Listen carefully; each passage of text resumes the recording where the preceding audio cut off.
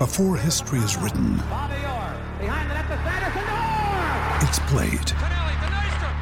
Before it's frozen in time, it's fought one shift at a time. Before it's etched in silver, it's carved in ice. What happens next will last forever. The Stanley Cup Final on ABC and ESPN Plus begins Saturday. G'day, Mike Hussey here, but you can call me Mr. Supercoach. KFC Supercoach BBL is back and there's 25 grand up for grabs. So what are you waiting for? Play today at supercoach.com.au. T's and C's apply. New South Wales authorisation number TP/01005. Now, we have been talking about win-win trades, and Heath Shaw was a player we were speaking about in the previous segment. He joins us on the line now, the former Magpie and Giant, 2 times All-Australian and best and fairest winner. Heath, thank you so much for joining us on the trade feed. Just talk to us about life after footy. How's it looking for you? I know that you do your show with Daisy and you guys have a really good time, but what else are you getting up to now that the footy career is over? Thanks for having me on. You said win-win trade. I thought I was very heavily weighted towards the Giants in that trade period, definitely. Well, hang on. We need the clarification from you. Was it a win-win trade? How do you reflect on it, please? Oh, well, I'm just saying I think that the Giants did very, very well to get an experienced back pocket who ended up being a 2-time All-Australian. But, no, I think, to be honest, the deal that was sort of put on the table day one of that trade period, Giants and Collingwood, was the deal that got done after 2.5 weeks. So there's a bit of fluffing around from both sides, but we got the deal done, and I think it was a win-win situation for both clubs there. Now, it's been almost a decade, Shorey, but take us inside the trade a little bit more, because what's it like being a player, especially you were a star at Collingwood. You've got a very famous Collingwood surname, a premiership player. What was it like going through that period? Because it wasn't just the Giants that were interested in you. Geelong was interested in you, North Melbourne. You made the decision to leave Victoria. What was it like as a player? Because a lot of players are about to be on the move and we don't know what it's like to be in their shoes. Yeah, well, it's a lot easier for the people who actually want to leave.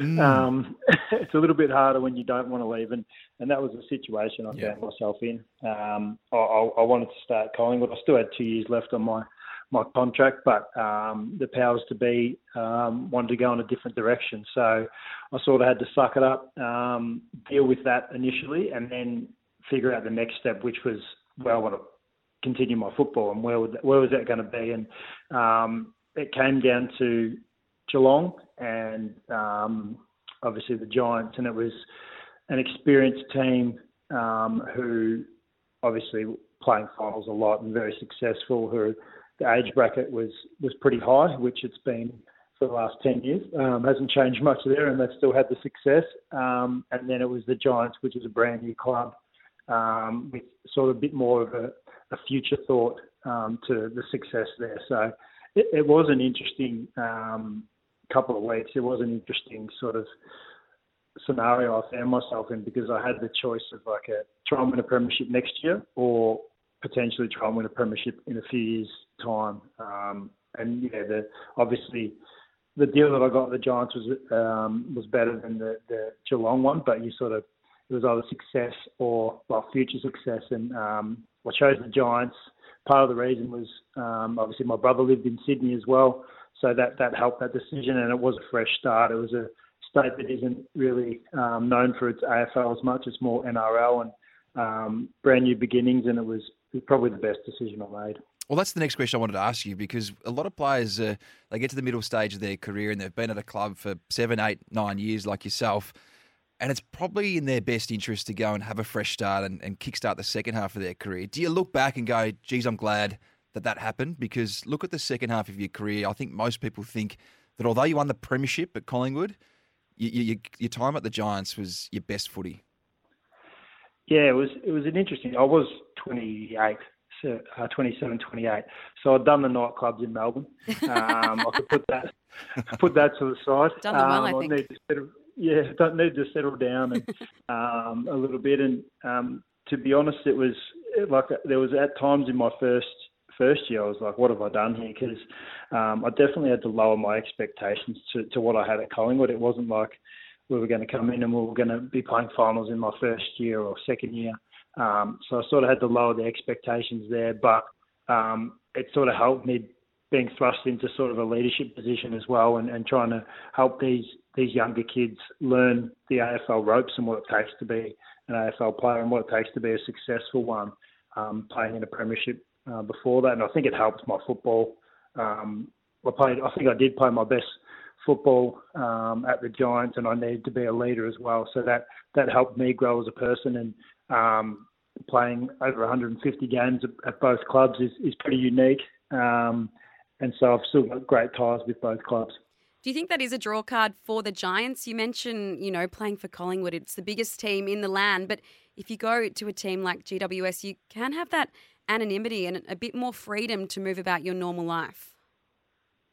Oh, definitely. I think, to be honest, if you're getting drafted these days, because there's so much pressure on footballers and there's so much media around AFL players and what they're doing in every moment of their life, to go to a place like Sydney or even Brisbane or up on the Gold Coast, you don't have that as much, and it is good to sort of live a reasonably normal life. And I really enjoyed that, being a 28-year-old who'd been in the limelight in the biggest club in the land, going up to Sydney and being a definite nobody. No skipping lines at nightclubs in Sydney. It was lining up like everyone else, but it was good, and I think it helped me just sort of grow and develop and concentrate a lot on my football and not anything outside of that.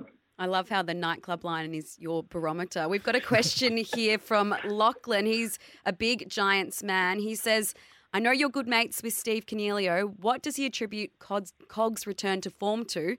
Can he step up even further next year? That's a question from Lachlan.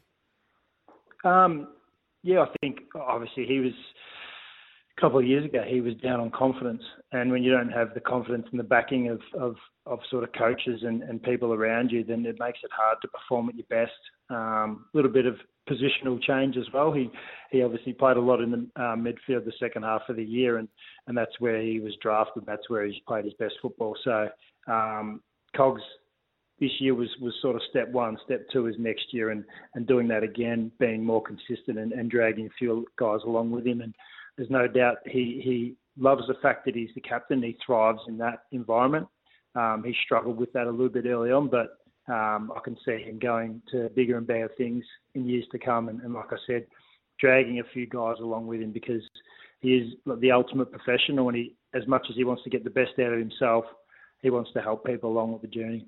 Now, sure, you weren't the only big name to move clubs and head up to Sydney at the end of 2013. Everyone thought that Lance Franklin was heading to Greater Western Sydney. Now, I understand that when you cross paths with him in Sydney, that he sort of said, I probably owe you a beer. Can you take us inside that element? Because two big names headed north that period.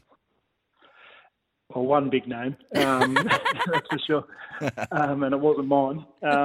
It was funny because I met with the Giants on the day that it was announced, and I met with the Giants and they said, Buddy's coming to the Giants. He's going to live in Sydney. He's going to live in Bondi. He's going to drive out to Western Sydney and all of the above. This is our plan and all of that. And I walked out of that meeting. I was pretty happy with the meeting and everything that they'd said. And a message from a mate said, Buddy Franklin signs a 9-year deal at Sydney.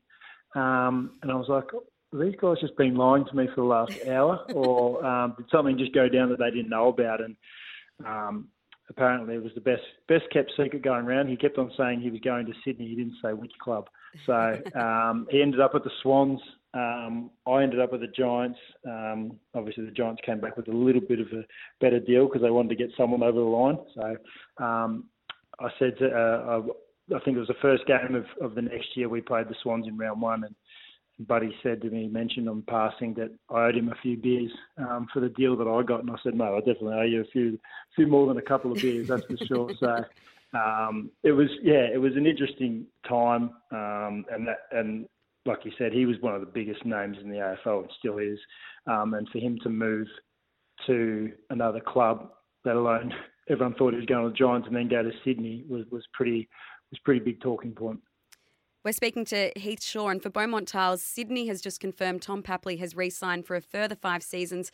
He will remain a Swan for life. Heath, I feel like Tom Papley is your kind of player, the kind that you'd like to play alongside. Yeah, definitely. Hate playing against him. We've had some cracker battles, me and Paps, like I have with many of the small forwards over a 16-year career.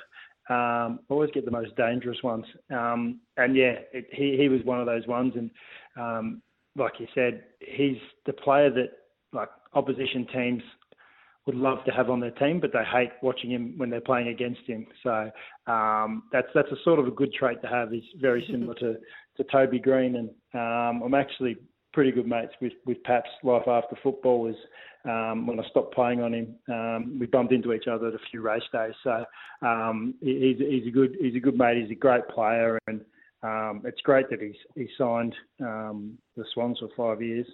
That's pretty handy, and no doubt I'll see him over the Spring Carnival. No doubt you will. Now, Shuri, Tim Taranto and Jacob Hopper are the latest in a long list of young stars who want out of the Giants. Now, I feel it's more indicative of the list concessions that have been given to this club since its inception rather than the culture. Is that a fair comment?